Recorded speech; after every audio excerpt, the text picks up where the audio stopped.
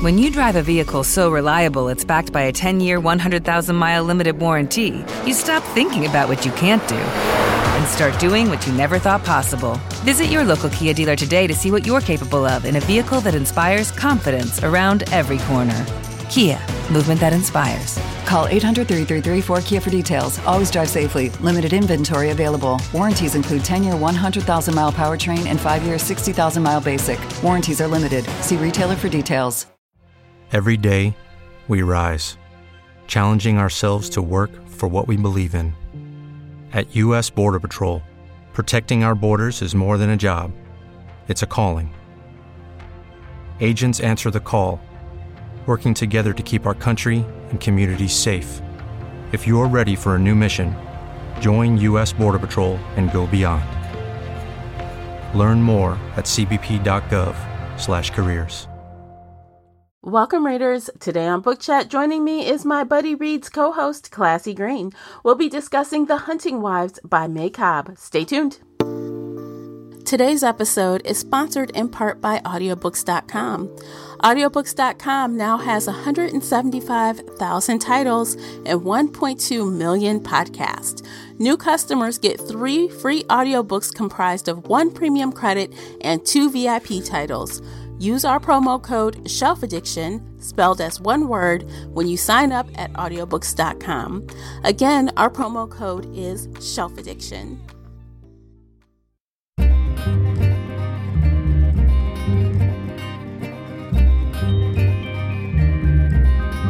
Hey everyone, I am your host, Tamara Ford, and thank you for downloading this month's Buddy Read discussion featured here on the Shelf Addiction podcast. If you're new here, every week we get bookish with book discussions, book reviews, shelf bites, and more. If you're wondering what is a Buddy Read, this is a feature where Classy and I select a thriller or mystery title that we both are interested in. Then we have a candid conversation about that book or audiobook. We even discuss it in our Facebook group, Shelf Addiction Official, during a live chat. So grab a glass of wine, a cocktail, a cup of tea or coffee, whatever your drink of choice is, and settle in for this fun discussion. As always with book chats, there is a spoiler alert in effect, so you've been warned. If you enjoyed today's episode, please support this podcast by sharing it with your book nerd friends or on your favorite social media space. That will really help me out, and I appreciate you for doing it. The uncut video version of this podcast is available now on Patreon. Join us there for exclusive videos, including this podcast after show. If you'd like to support the show in other ways, please consider doing that by supporting our sponsors. By supporting them, you are supporting us. Check out all of the sponsors at shelfaddiction.com/sponsors. If you've read the book or listened to the audiobook and would like to weigh in on this conversation, be sure to join the Facebook group Shelf Addiction Official. I hope to hear your thoughts on this discussion. Links for everything I've mentioned are in the show notes, so let's get going. We've got a lot to cover today, so we are going to jump right on in. Joining me is the Buddy Read feature co-host, Classy Green from the Bookish Virtual Assistant. Welcome back, Classy. Hey, Tamara, how are you? I'm great. How are you? I'm good. I'm finally cooling off, but I'm like trying not to complain because it's getting warm. Yay. Girl, it was like really cold here a couple days ago. Very cold. And now they're like 90 degrees. Joe, my poor body is just like, pick a temp, any temp. It's like whiplash. Like, what's happening? That's what I hate about like the Midwest, like Michigan and Illinois. Like, it's like, can't we just have something in the middle? Do we have to be cold or hot? Can't we just get like 76 degrees and sunny? Can't we just get that? Because last week, I know we got to get this party started, but like last week, I was like, no frost alert. I could plant because I'm doing some herbs and whatever. And then a couple days later, I'm like, thank goodness I didn't do it. Yeah. Because my poor little plants would have died. Now, the real question of the hour is, did you turn that heat back on? Did you do it? Yes. You did. Girl, no shade. We did too. We caved. I had on, it was just too chilly. Socks, pants. I had on a long sleeve, like sweater that had a turtleneck on it. And Kevin comes in. He's like, are you cold? I'm like, I had the heated mattress pad on plus the heat. Yeah. I didn't like blast it, but just enough to kind of knock that chill out the air. Because there's nothing like getting up in the middle of the night to go to the bathroom and it's cold. Because you already got that bed warm. Yeah. So I was like, let me go downstairs and turn this heat up. I pay the bills. I could pay. I know. That's how I feel. I'm like, well, it's fine. I'm the one that pays the bill. I'm turning the heat on. And it went off the next day. Yes, exactly. All right. So you guys, we are going to jump into the book as we always do. But before we start the discussion, if you are interested in today's after show, head over to Patreon to watch it. And you can see our pretty faces and see our expressions as we talk about the book. And all the topics we have in the after show, which we are excited because we have like some fun stuff in this week's after show. So you don't want to miss it. Head on over and sign up today. So today we are discussing The Hunting Wives, written by May Cobb, narrated by Aaron Bennett, published May 18th, 2021 by Penguin Audio. The paperback comes in, or hardcover, I should say, comes in at 368 pages. The unabridged audiobook length is 10 hours and 22 minutes. So there's a lot going on there. So Classy, before we jump in, would you kindly share the synopsis? Sure. I am reading the synopsis from Goodreads. The Hunting Wives share more than target practice, martinis, and bad behavior in this novel of obsession, seduction, and murder. Sophie O'Neill left behind an envy-inspiring career in the stressful, competitive life of big city Chicago to settle down with her husband and young son in a small Texas town. It seems like the perfect life with a beautiful home in an idyllic rural community, but Sophie soon realizes that life is now too quiet and she feels bored and restless. Then she meets Margot Banks, an alluring socialite who is part of an elite clique secretly known as the Hunting Wives. Sophie finds herself completely drawn to Margot and swept in her mysterious world of late-night target practice and dangerous partying. As Sophie's curiosity gives way to full-blown obsession, she slips further away from the safety of her family and deeper into the nest of vipers. When the body of a teenage girl is discovered in the woods where the Hunting Wives meet, Sophie finds herself in the middle of a murder investigation and her life spiraling out of control. Good synopsis. Sophie, girl, Sophie. Okay. Yeah. So Sophie. So she is one of the more frustrating characters I've read this year. Yeah. I gotta just say that up front. Like, she was exhausting. At one point, I just gotta get this off my chest because I've been thinking about it all day. I finished it this morning. Okay. In the last 2 hours of that audiobook, I'm like, why are you such a dummy? What are you doing? Why are you doing this? You know, Man, I need to like go in my yes. I think I took some notes and I should have wrote them down. I put some notes in my Audible. You know how you can text some things. And I'm just like, yes. Girl. You know, like she was like, I can't believe that I'm just this naive. I'm not that naive to think. Yes, you are. Yes, you are. Very naive to be a grown ass woman.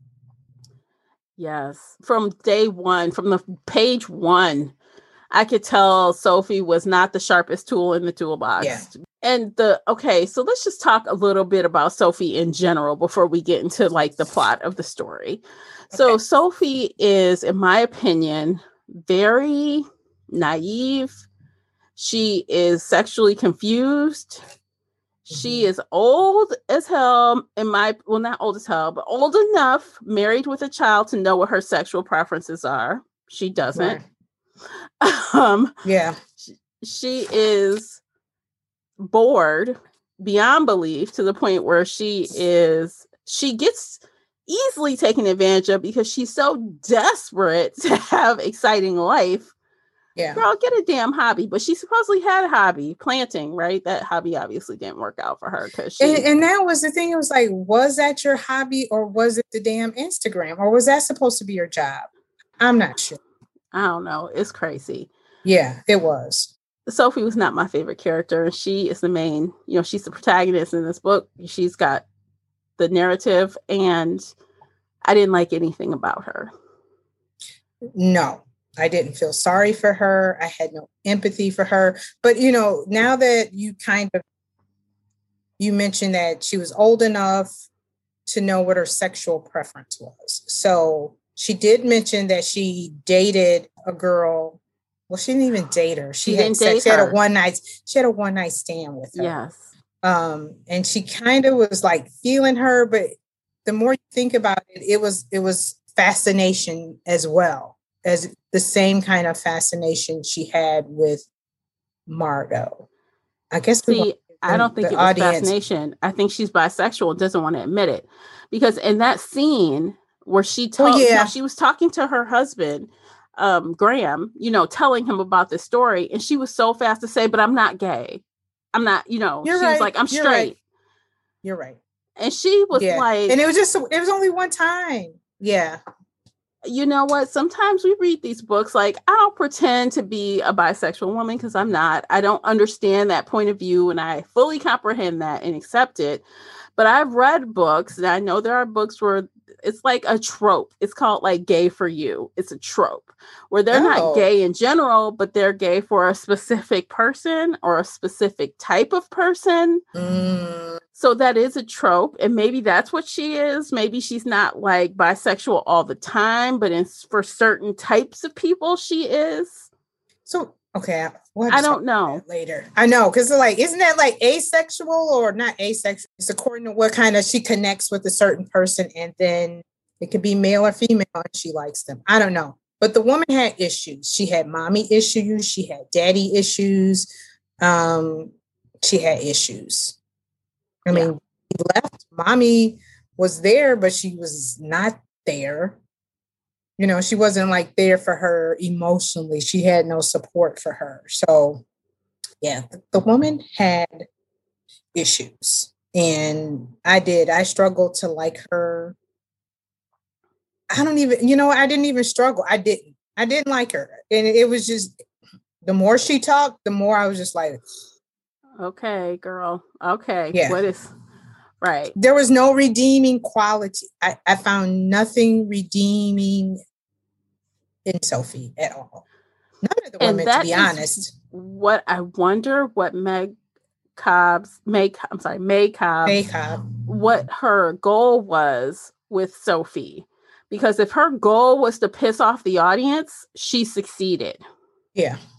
If she's supposed to be this frustrating type of person, then she did. Well done, but May.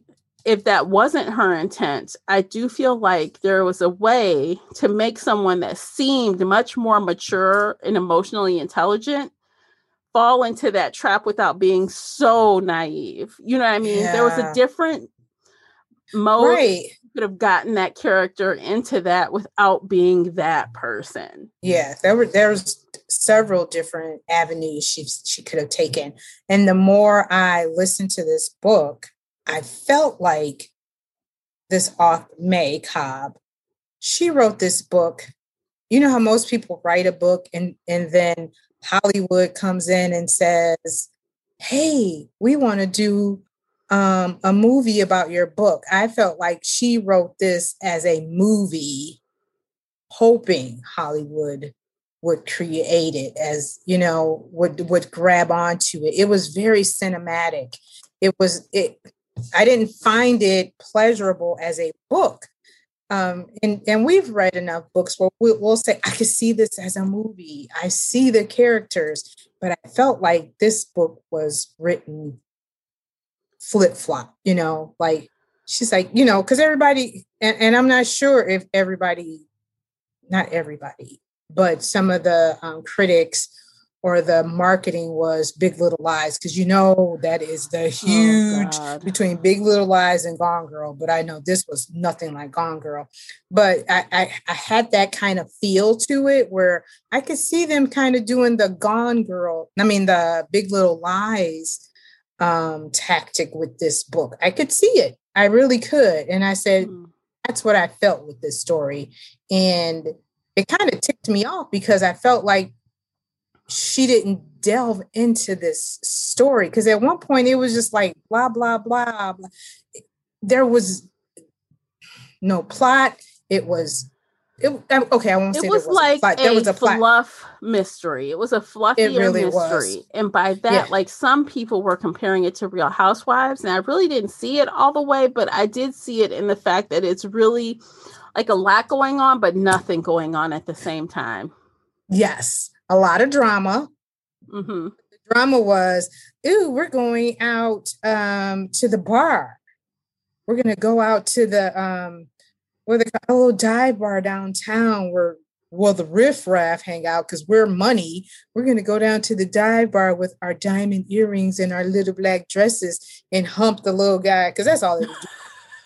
Guys at the bar, get them all hot and bothered. But don't go all the way, lady. Don't do it. Remember. Oh my God. But we can grind. And I was just like, are you kidding?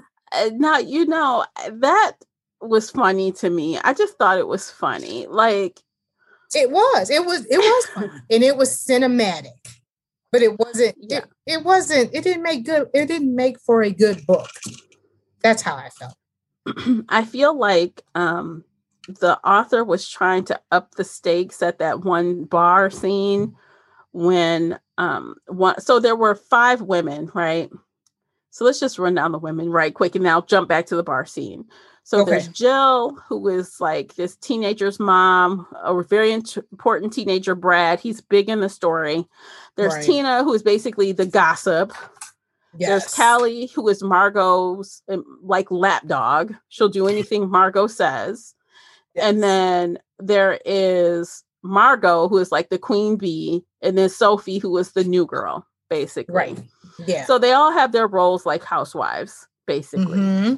Right. Now, back to the bar scene. So they're all, after they shoot this one night, because that's why it's called The Hunting Wives, they get together and they shoot skeet or whatever. And then after that, they go to the bar sometimes. And like Classy was saying, they rub up against the guys and grind and make out, but they just don't have sex, right? Supposedly, although one time some people did. But we just kiss and hug and get them warmed up. So this one time, so Callie, the lapdog, basically she does drug Sophie. She drugs her. And yeah, she does. I feel like the author was trying to ratchet up the tension with that, but nothing happened. And I'm like, well, something bad could have happened, but nothing happened. Exactly. You are so right. And that's what I felt like. So what was the reason for the roofie? What did they call it? Yeah, she roofied her, basically. Yeah, so what was the reason? And I think it was implied because she wasn't sure that possibly Sophie and Margot may have had a threesome with the one guy that Margot was with. You think the Russian? Because remember, she's like, I don't know what I did. But it was so to say that we weren't even sure. Yeah, that we weren't even sure. Because the thing is that she woke up and she didn't get home until really, really late.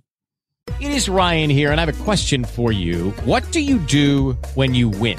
Like, are you a fist pumper, a woohooer, a hand clapper, a high fiver? I kind of like the high five, but if you want to hone in on those winning moves, check out Chumba Casino. At ChumbaCasino.com, choose from hundreds of social casino style games for your chance to redeem serious cash prizes. There are new game releases weekly, plus free daily bonuses. So don't wait. Start having the most fun ever at ChumbaCasino.com. No purchase necessary. VGW. Void where prohibited by law. See terms and conditions. 18+.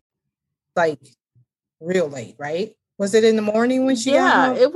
It was really late. And like it was like 5 a.m. or something crazy. It was really late. Yeah. So because she couldn't even really remember how she got there because she was so messed up by the roofie and all the drinking. Mm-hmm. Oh, And, those ladies can drink. Yes, they're all borderline alcoholics if they aren't alcoholics. They binge drink, if nothing else. They binge drink. Yeah. And whenever they're together, glass of wine? Shot? Even when they're not together. Yeah. They're drinking and now, all the time. Yeah. Sophie was drinking all the time. Yeah, she really was. It was sad. Yeah. So I just feel like that was almost a waste of space, because why roofie her? For two reasons. Okay, so in my opinion, if you're not going to pay that off, then don't do it. And I don't think what was intended for the payoff was a payoff. So later in the book, fast forward, you know, Sophie is in trouble and she figured out that they drugged her, that Callie drugged her. She figures this out. And then she's in trouble and she goes back to kind of confront Margot and Callie, right? After she suspects that they tried to, trap, or I can't think of the word right now, y'all. You know what I'm saying? They tried to Well, I'm jumping ahead to where Sophie approached Margot and Callie at the lake after she tried to go and confront them for framing her. Thank you, framing. I cannot think of the word. I had a blank. Okay. And she takes a drink from Callie. Callie hands her a drink. She takes the drink. I'm like, why would you take anything from that woman? And she drugged you. And what happens? It happens again. It happens again. I'm like, you are a dumb one. Why on this earth, in this world, would you take a drink from her? So my thing is your whole goal is to come there and confront. You need to be clear-minded. Why are you drinking anything? Thank you. Come there, tell their asses off, and leave. Like, what is happening? You should have had a gun, your phone recorder, but that's just me. That's what I thought. I'm like, why isn't she recording these conversations? Yeah. Okay, so just another skip, y'all. There's a scene where the actual killer is reading her I done it. This is why I did it. And she had a phone in her hand. She was texting the police officer. Why didn't she hit record on that fucking phone? The woman's like spilling her guts. Why wouldn't you record it? Okay. I was thinking the exact same thing. I'm like, here she is with the nice little confession, that deathbed. Yes. Or the Scooby, and it all would have worked if it wasn't for you meddling kids. Yeah, that one. But she texts her location. And I'm like, yeah, it's so stupid. So, I said all that to just piggyback around and say, I don't understand what the payoff was supposed to be about the drugging at the club. There was no payoff for that. It was stupid. If you're going to have the character go back and do the same dumb thing again for any reason, she just could have been drugged the first time when she confronted them and it would have got the same result. She didn't need to be drugged twice. Right. And like you were saying with that first point, that would have been a great plot point right there where we're going to move the story somewhere else. But the story did not. It hit a brick wall. No, we're not going that route. Okay. Yeah. Next morning. Ooh, let me see. Is Margot texting me? Oh my no, God. Margot's mad at me. Oh, no. And I'm like, but she was texting with Margot like she's a guy she wants, or a girl or a guy she wants to date. Like, I can't be too pushy. Oh, I gotta wait for a response. You know that game you play, right? When you first are trying to. She's deleting. Like, no, no, can't say that. Let me say that. Yeah, it was. It was. Yeah, it was really sad. And at first, I was like, so maybe there are women out here who have this fascination with being. Because at first, I was just like, maybe it was just this fascination of being in this clique, but she really did have a thing for Margot. And we never understood why. At the beginning of the book, she was looking at her on Facebook. She was trying to find a way to meet her actively through her friends. She figured out, I can get an invite to this charity ball, right? Right. So what about Margot was just the way she looked? Was she like, she's hot stuff? Was it like, Margot looks like she has all the friends? I mean, what And that's something that was never clear to me. What was the motivation for her chasing after Margot in the first place? Right. Because at first it was, well, no, I won't even say at first. The more I think about it, it was because at first she wanted it Instagram, because, oh, I'm coming down here. I want to be more with my kids. Maybe I could be an Instagram, whatever she wanted to be. She's a blogger, a lifestyle blogger, remember? Yeah, that's what it was. And, but again, what was the fascination with Margot was, even if you would have given me the sexual chemistry is what drew you in. If May Cobb would have did that at first, I probably would have accepted some of the silliness of Sophie versus we don't know what the hell she's doing. Does she want to be in this clique? Is it just because she wants to be in this clique and she wants to fit in? Or I was confused. About what was her goal or her end game. It wasn't clear. Yeah, no. Her end game. Okay, so I feel like her end game changed. It was a progressive change, in my opinion. Yeah. Like at the beginning, she did have an infatuation with Margot, but it wasn't clear why. And then when she met Margot and her friends, I think she wanted to be a part of the cool kids clique, which is why she said, oh, I can't tell my other friend about this because I just got this exclusive invitation. So she was excited to be a part of the cool girls. Yeah. But when she started hanging around them, again, it's like, oh, Margot's perfume, Margot's this. It's like she really started getting more about Margot again and less about the clique. Yeah. And by the end of it, she was fantasizing about sleeping with Margot the whole time. And when she finally does, why did I do that? I could have wrecked my whole life. Okay, girl, why are you acting like this never occurred to you? You've been lusting after Margot this whole book. Let's keep it real. Yeah. Like, yeah. I could not stand that. Like, really? Are we really doing this right now? Are we going to go there? Yeah. Are we doing this? But like I said, at first I was just like, maybe because, they mentioned Instagram and her or Facebook. It was more Facebook and her followers. So I was like, okay, so maybe she's trying to get in with, so maybe if I get, to be friends with her on Facebook, maybe we could kind of, maybe I could get more followers. I wasn't sure where May was going with that from the beginning because, it was a lot of Facebook crap. Yeah, but it definitely wasn't crap. But it didn't. It wasn't blogger driven. It was personal driven because she even talked about her one friend. She's cool, but she kind of boring, basically. Yeah. And we knew from the beginning too that May liked bad boys, but apparently she liked bad girls. She liked bad people. Yes. Like you said, she was apparently bisexual. So she liked the bad boy image, male, female. She liked it. She didn't like boring. And all of a sudden she realized I moved to Mapleton, this boring little town, and I'm living this boring little life. And in comes fascinating Margot, who is everything that I wish I was. And she grabs on to her. And the thing is like, here you just moved to this town and your friend, your very good friend tells you she's not a good person. Yeah. She said, stay away from all those women. They're trash. And this girl is not just like an acquaintance. Erin is not an acquaintance. You went to school with her. You were good friends with her. You basically consulted with her before you moved to this town. And the woman gives you the best advice she could possibly give you, and you poo-poo her. Like, nah, she don't know what she's talking about. She might have known, but she didn't care enough she didn't care. So after that first, okay, you guys, so we've kind of told you like high level about what's going on in this story. It's really a basic story.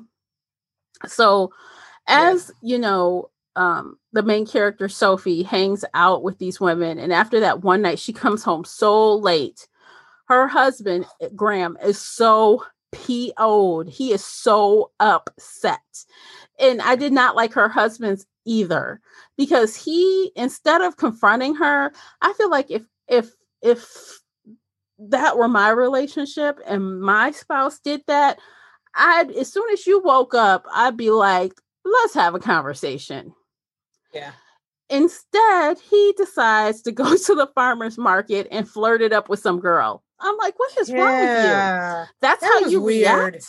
Like, you don't even know what the hell she was doing, and you're out here. And he kept saying, and this is what annoyed me about his character as well, you know, you can do what you want. I want you to be you, but I don't want A, B, and C. You know what I'm saying? Or I don't want to be that guy, but I checked your text messages. Yeah. He was a walking contradiction as well. He was. He really was. I don't want to be that guy, but put your damn foot down. You have how old was the boy? 18 months to 4, maybe? I don't know. Yeah, he was a little toddler age. He wasn't, yeah. And you're staying out really, really late. And this is my thing. You're checking your watch to say, oh, I'm going to be home. I got to go home. Have another drink. Okay. You got to drive. Like, again, how old are you? What are you, 17? And you can't say no? Yeah. Oh, I got to get up early with Jack. Then quit damn drinking and get your ass in the Highlander. Girl. Okay, so get in the Highlander and get your ass home to your baby and your husband. These women are not that damn important. But the funny thing is, she tells her husband, you know, these women are crazy. They are nuts. And I shouldn't be around them, basically. Oh, honey, I have to go hang out with them again. I have to go give Jill my regrets for A, B, and C. I mean, she is making all the excuses to be around them. And Sophie is like so delusional. It's like, you just sat here, you begged your husband, basically. Yeah. He should have told her from the beginning, like after that last little incident, like you said, instead of flirting with the girl or, you know, being a little passive aggressive. Oh, since you did that, I'm going to do this. No, just go on home. No, he should have confronted her, you know, her little stupid comment about they're crazy. Okay, if they're so crazy, why do you want to keep going back? It's exciting and I like excitement. That's what she should have said. They crazy, but it's fun. That's what she should have said. Because that's exactly what she was thinking. She wants to go out with them again. Well, she wants to go shooting with them again. And he's like, well, you know, honey, just don't stay out all night again. And she's like, I'll be home by midnight. And I'm like, oh, God, here we go. I promise I love you. I would never do it. I was like, as soon as you say that, we know. Writing's on the wall. Those are like the last words of. So this chick, Sophie, she not only hangs out with them, stays out far too late, drinks like a fish. She starts hanging out with Margot separately during the day at the pool, at her private pool. And this is where stuff gets real dirty, y'all. It gets real dirty. So Margot Sophie witnesses Margot, the queen bee, with an 18-year-old. The 18-year-old that is one of her good friends, Brad. Brad is Jill's son. So Jill, was he 18? Yes, because there was one line, because I thought they were underage, and there was one line specifically where they say both of those kids were 18. Okay. And she checked the law because she was concerned, and I guess the age of consent in that state is 17, and they were 18. You know, after she started getting involved with the police, and she was like, this is going to come out.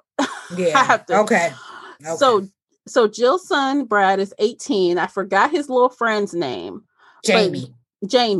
Brad drags Jamie around every fucking where. And the two of them are... Jamie was the Sophie to Brad.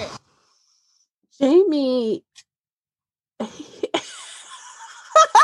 All I'm thinking about is the scene where So Jamie and Sophie are like kissing, and she's like, "Oh, I can't do it." And he actually seemed like he talks her into doing some stuff. I'm like, what is happening? You can't say no to an 18-year-old. I push that boy on his head. Get away from me. What's wrong with you? I couldn't stop it. And I was like, okay, is it the lick? Like, girl, get out of here. What are you? Are we going to blame it on the alcohol, Miss Sophie? Yes, I guess.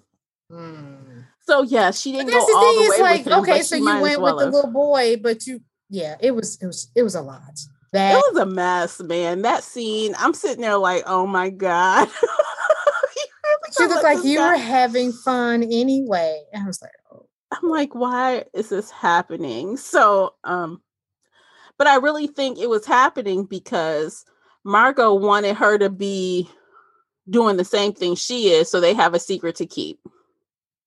Yes. Yep.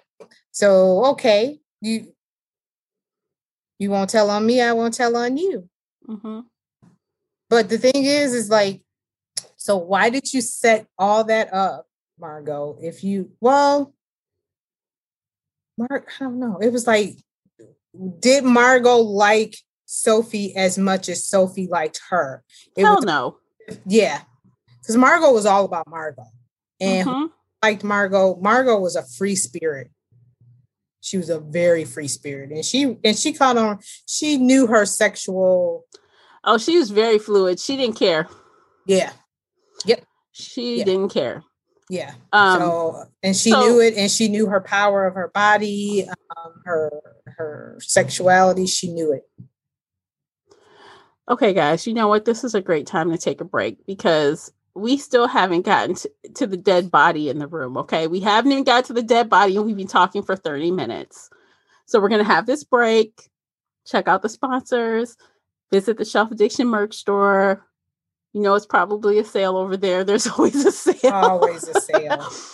And when we come back, we're going to move on. We're going to try to move this plot along and we're going to talk about the body. We're going to talk about the actual mystery part of the book because there's so much other. Okay, anyway, you guys, we'll be right back. Stay with us.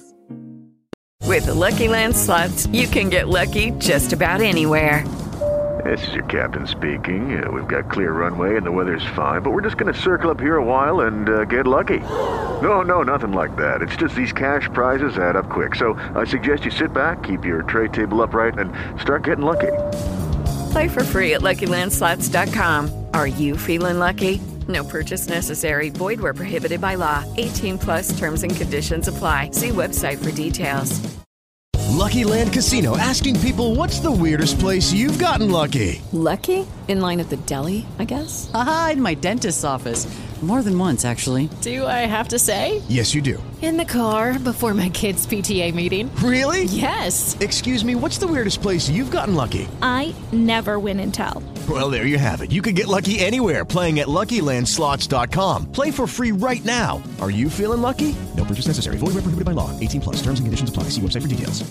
Hey guys, it is Ryan. I'm not sure if you know this about me, but I'm a bit of a fun fanatic when I can. I like to work, but I like fun too. It's a thing. And now the truth is out there. I can tell you about my favorite place to have fun. Chumba Casino. They have hundreds of social casino style games to choose from with new games released each week. You can play for free anytime, anywhere. And each day brings a new chance to collect daily bonuses. So join me in the fun. Sign up now at ChumbaCasino.com. No purchase necessary. VGW Group. Void where prohibited by law. See terms and conditions. 18+. Today's episode is sponsored in part by Audiobooks.com. Audiobooks.com now has 175,000 titles and 1.2 million podcasts. New customers get 3 free audiobooks comprised of 1 premium credit and 2 VIP titles. Use our promo code SHELFADDICTION, spelled as one word, when you sign up at audiobooks.com. Again, our promo code is SHELFADDICTION. Okay, guys, we're back. We're going to kind of, shift our conversation so we can actually talk about the mystery part of the book and how this fell in line with all these other events we've already talked about. Because it's a mess. It's a hot mess. And, I do give the author credit for making a story that is so convoluted. It's like at first, I want to say it was 60% before the murder happened. Yes. I checked it when I was listening because I'm like, oh, finally, 60%. So 60% of this book was drama. It was like Real Housewives, teenage hot mess drama, and then a murder happens. Yeah. So if her intent was to get you swirled up in all this drama and then catch you with the murder, she was successful. Yeah, you're right. You're right. Because I was wondering too, like, okay, so when is it going to happen with Miss Abby, which is Brad's girlfriend? Right. We meet Abby. So Abby was 17, though, you guys. We should note. Abby is not 18. She is 17. Yes, she is underage. And that's important. You got to remember to say that.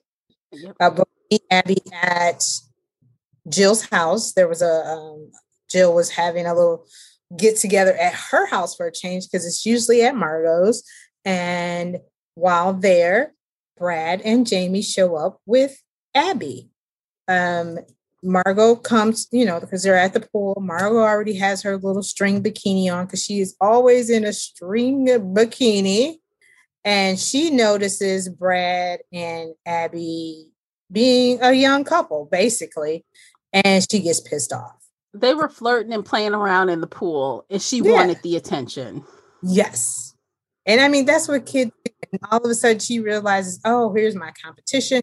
She decides to flip over braless, basically, because she said her bra with her top, not bra, but her bikini top was on, but she was on her stomach because she's probably tanning, and she flipped over. And Abby saw it. Abby covered Brad's eyes. Jill complained and said, Margot, what are you doing? And Margot blew her off. Like, what's the big deal? Look, let me tell you that scene. My take on that scene, Classy.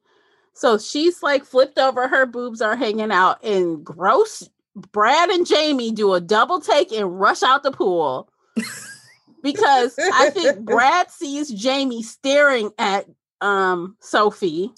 Remember? At Margot. At Margot, excuse me. Mm-hmm. And he gets jealous himself. So he hops on out of the pool.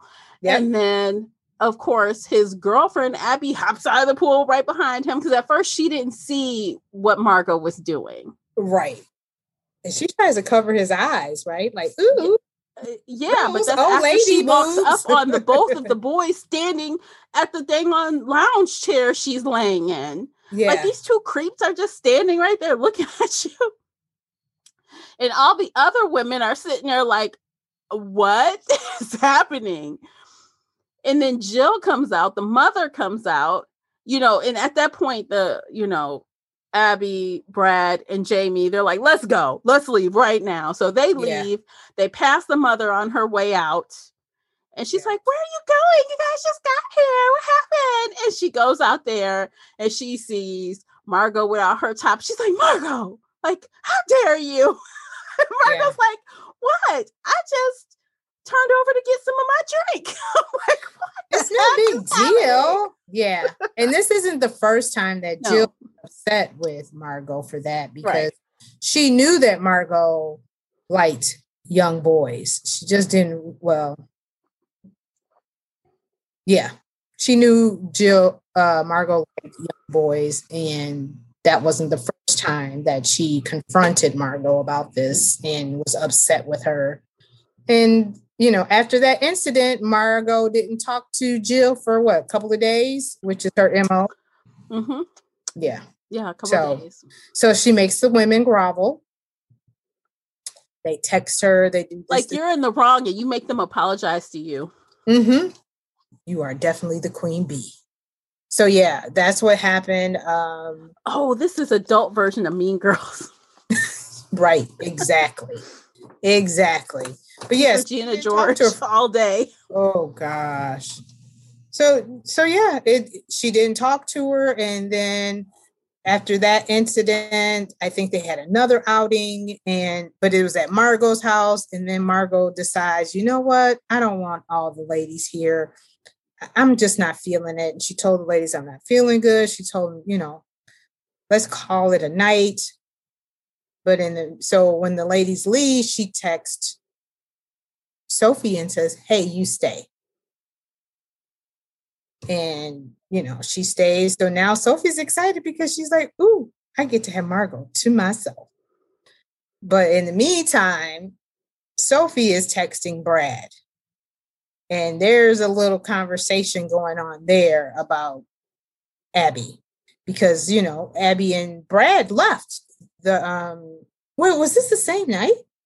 No. So I'm trying to remember if that night, I think Margot was upset because Brad wasn't coming when she wanted him to. She was texting with him, and that's why she had an attitude. She was trying to get him to leave Abby and bring his butt over like he was supposed to. Yeah. He wasn't complying at the quickness that she wanted. Right. Okay. So that's what happened. And because he was trying to get rid of, well, not trying to get rid of, but come to find out, he and Abby were having a heated conversation because Abby said she was pregnant. Mm-hmm. Right. I'm assuming this is what this happened. And she claimed that is when he told her that he found out that Abby was pregnant. But we later find out he knew Abby was pregnant. Yeah. So he just told Margot that. But I tried to break it off with her. I was trying to break it off with her, but she said she would slit her wrist. So that's his reasoning for why I'm not there yet. Because I'm trying to talk this girl off the ledge is basically what he was trying to tell her. They get to the house. In the meantime, Sophie and... That was the spin the bottle thing, right? That's when that happened, when they finally showed up. Yeah, but prior to that, Sophie and Margot are chit-chatting and drinking wine. Margot goes to the bathroom and Sophie reads the text message. Yeah. Between Brad and Margot and finds out that she tells Brad to get rid of Abby. And to get over here. Like, she didn't even know that someone else was coming. No. Until she read that. She just thought it was going to be her, and she thought it was going to be her and Margaret. Now, if I were in Sophie's position after the fiasco that happened, I mean, like, after that whole seeing all that stuff and that boy flirting with her the first time around, that would have been my execute. I wouldn't have even said bye. I would have walked out the door and texted her, sorry, had to run. That's what I would have did. I just while she was in the bathroom. Yep. Yes. But instead she waits and sees like, oh God, I got to make sure she didn't know I read her messages. Again, her fascination with this woman. Mm-hmm. And here you are again about to place yourself in a situation with young boys. Granted, they're 18, but they're still young boys. You're a married woman. We're not even going to talk about Margot. We're going to talk about you, Sophie. And we should just note at this point in time, it's not midnight yet. This is the second time. This is the time she went out with them after she promised her husband she would be home at midnight or whatever. So at this instance, this shooting party, this time they went hunting, this is when she shot the daddy's gun. Yeah. They all left early. So this is the night of the murder, you guys. This is murder night. Yes, it is. Yeah. So sorry. I just wanted to make sure. Oh, no. Right. It is the murder night. And have this, the spin the bottle. The boys had to kiss each other. The girls had to kiss. Which they were disgusted by the way. Right. Because I don't even think was there ever a female male kissing? I don't think the bottle ever landed on. I saw the girls. It was like girls, boys, but whatever.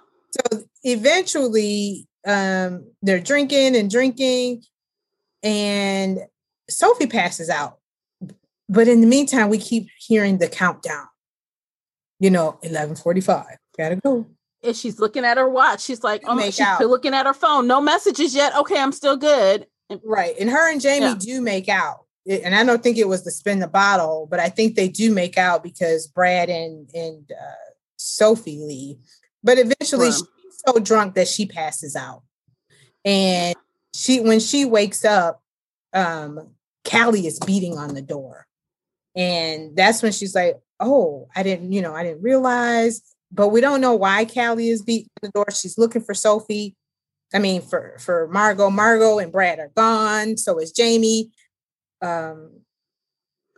Yeah, and at that point, she doesn't even care where they are. She looks at the clock. She's like, oh, my God, I've got to go right now. Yeah, because it was like 3 or 4 in the morning, I believe, right? And then she goes for a damn run before she goes home. And I'm just like, why do you go for a run, ma'am? To clear her head, quote unquote. Yeah, to clear her head. Late. I'm not a runner, so I don't know. But she gets home, takes a shower. Her husband finds out, he hears her. Long story short, we find out the next day Abby is missing. And they think, maybe she just tricked Claire in her head. I think that's what they thought. They don't know. Yeah, last person to know to be seen with her was Brad. Yes. Which is the son. So now they're trying to figure out, where is Abby? And Jill is really upset, quote unquote. Yeah. Everyone rushes to Jill's side to try to comfort her. Like, why are you comforting her? That's not her daughter. I mean, but I know maybe they're comforting her because her son is involved. Yeah. Well, they were supposed to be close. Her and Abby were close because remember, she said Abby came from a very religious background, and Abby asked her to take her prom dress shop. Yep. So Jill made it seem like that they were very close. So now they're doing search for Abby. There's things on the news, and everybody's concerned. Like you said, everybody's concerned. They're going to Jill for support, because her son is concerned about his girlfriend. A couple of days later, Abby's body is found on Margot's property, and she's dead she's found by the groundskeeper, I believe. And we find out that she is dead. So now the plot twists. Oh gosh. We still haven't even, you guys, okay, we are 45 minutes in and we have not even gotten to how Sophie is involved. Like, how is she involved? Okay, you want to just cut to the chase? Let's just cut to it. Let's just say how she got involved. It's a long ass story. Let's just jump to it. We are jumping to. So Sophie is the main suspect because when they found the weapon, it had her prints on it. That is the only reason she is the suspect, and that is the dumbest reason she is the suspect to me. So we come to find out that when she had the father's gun that had less kick, she was the only one that fired it. So only her prints are on the gun. Callie took it from her gingerly. So she thought maybe Callie was framing her because she wasn't all touching the gun and stuff. Mm-hmm. But come to find out, we're going to jump right into the meat, y'all, and then we'll backtrack. Come to find out, it wasn't Callie, and it made sense that it could have been Callie because she was Margot's lapdog. Mm-hmm. But then I was like, well, this seems kind of obvious. So I didn't expect it to be who it was, but I wasn't surprised. So ended up being Jill, Brad's mother, is the killer. So she even tells Sophie, when Sophie goes to see her to try to tell what she found out, like she's been doing her own investigation on the side against the police's wishes. She's doing what she wants. She goes to tell Jill. This is because she doesn't have anyone else to talk to at this point. Everyone else is avoiding her or won't talk to her. So Jill says, come on over. And she goes to tell her what she found. And while she's with Jill's like, let's go for a boat ride. And then it comes out that Jill is the killer. She really didn't even mean to frame Sophie. She picked up the wrong gun. She wanted to pick up the gun that Margot had. She intended to frame Margot. But oh well, collateral damage. My bad. Yeah. Oh, we forgot to mention Margot died. Oh yeah, Margot died in all of this. Margot was she was drowned. And Jill admits, like, we just find out during her rant at the end where she spills her guts. She's like, yeah, I wanted to kill that bitch. And, I did. I drowned her. Basically, I just strangled her underwater, basically. So she didn't even fight. Yeah. No. Yeah. So she killed who she wanted to kill. She killed who she wanted to frame. And now she's about to try to kill Sophie because, you know my secret now. So. Yeah. And who in their right mind, while we're talking, you want to say, let's go for a boat ride? No. Right. We're going to stay on water, ma'am. And she's thinking this herself. She's like, I don't know. I probably shouldn't. But, I want to. Okay. Again, Natia, just naive. Yeah. I don't even call it naive. You just dumb. Just dumb. I mean, everything was there. But I mean, granted, Jill was a wild card in her book. Callie, because even the video, and like you said, we're going to go back. Abby was, come to find out, Abby was pregnant when they found her body. And she had been to an abortion clinic. Sophie went and searched went to the abortion clinic, claimed she was a reporter. On the camera, they see that it's Callie, and they believe it is Margot who took Abby to the abortion clinic to have this abortion because, again, like we said, she was 17. So she couldn't have it without parental consent or an adult present.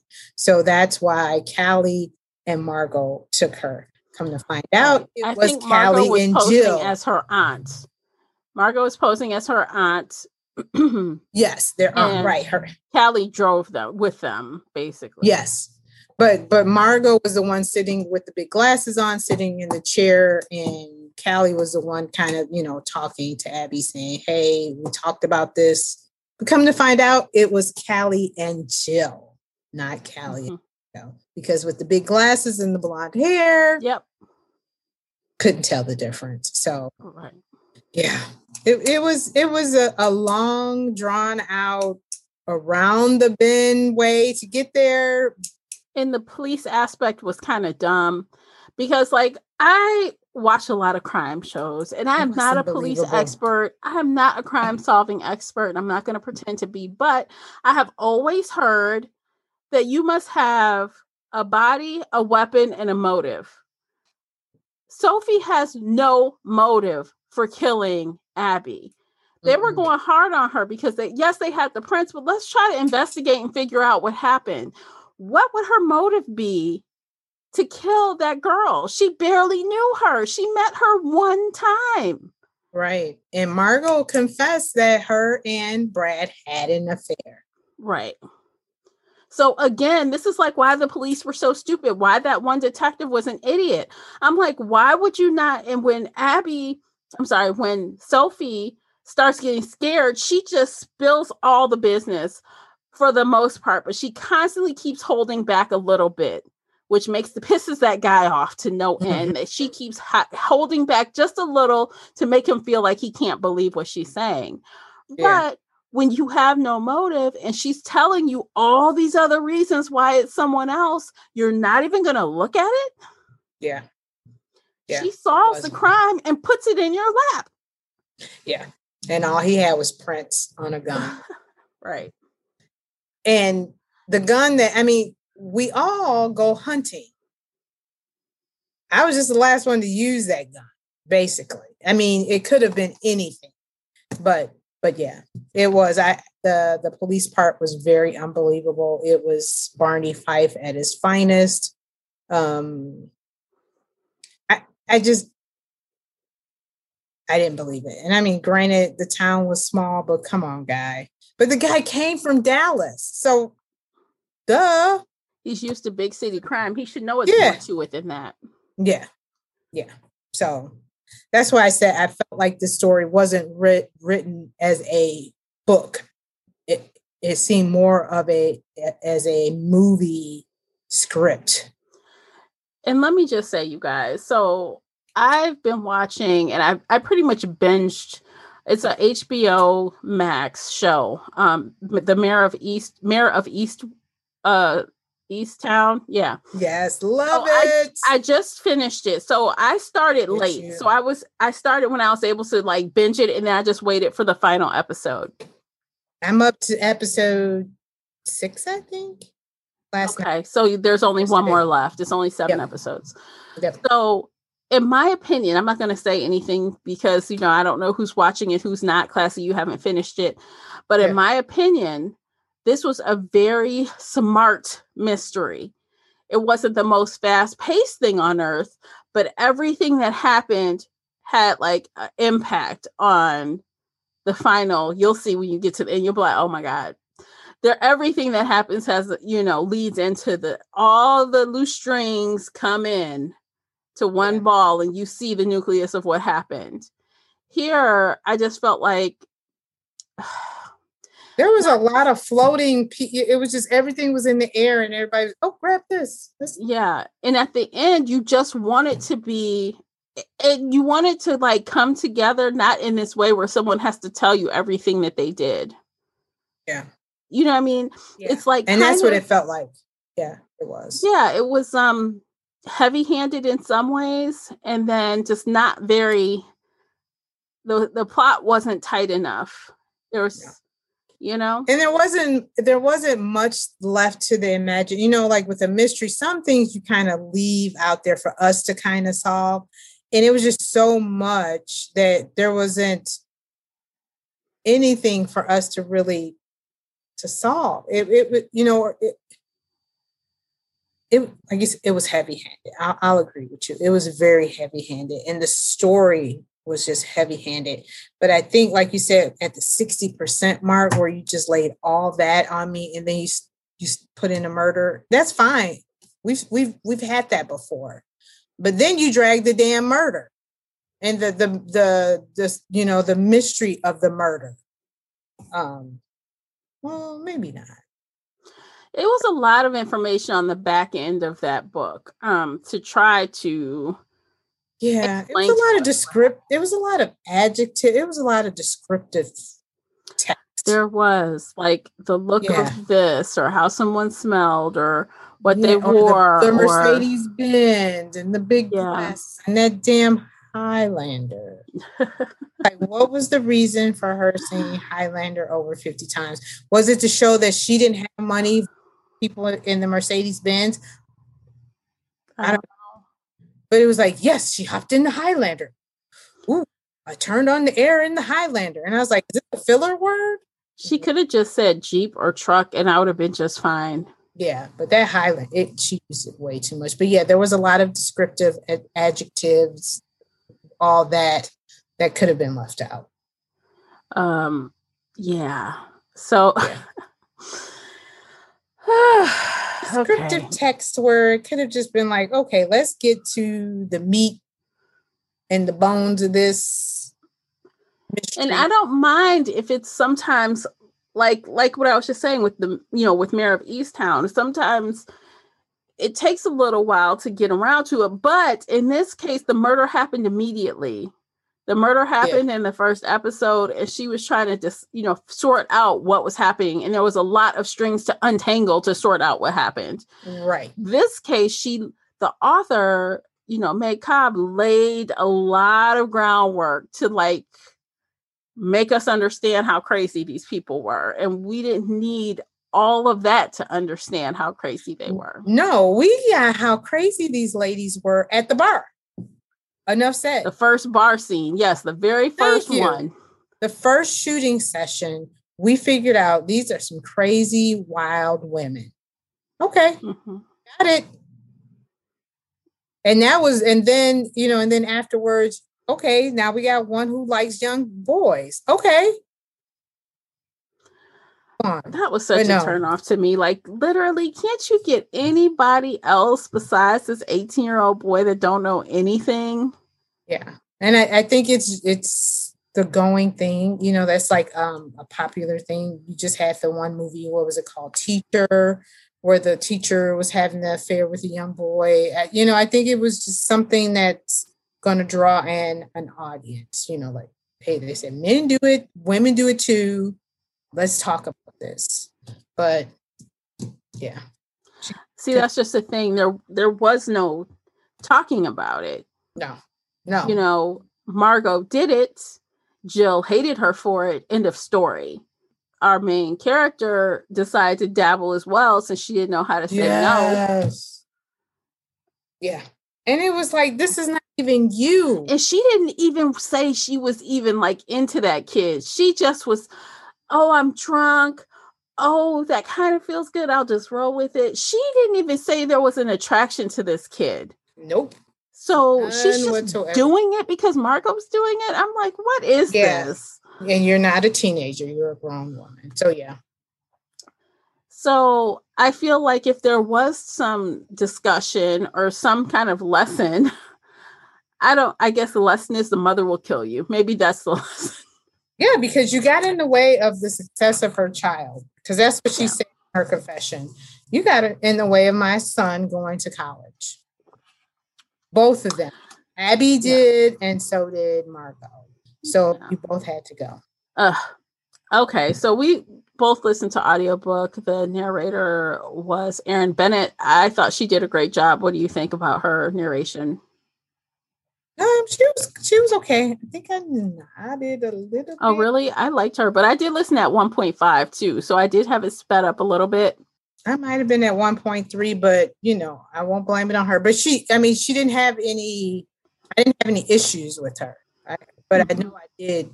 I think at one point, and you know what? It may not have been her. It may have just been the story. Because at one point, it just got to be, this isn't important. Nothing was, because like there's a certain part in the story where this, I need to be paying attention. And I think the part where I was nodding, it was probably some of that descriptive narrative where it's just like, okay, here we go again. They're drinking. Oh, okay. Yeah. They're shooting. Like okay. I was cooking dinner one night and, my attention, usually I can cook dinner and listen with no problems. There was this one part, and I wish I had noted it, but just something kept hanging me up. And I'm like, what happened? Rewind, click back 5 times. And I'm listening again, start chopping.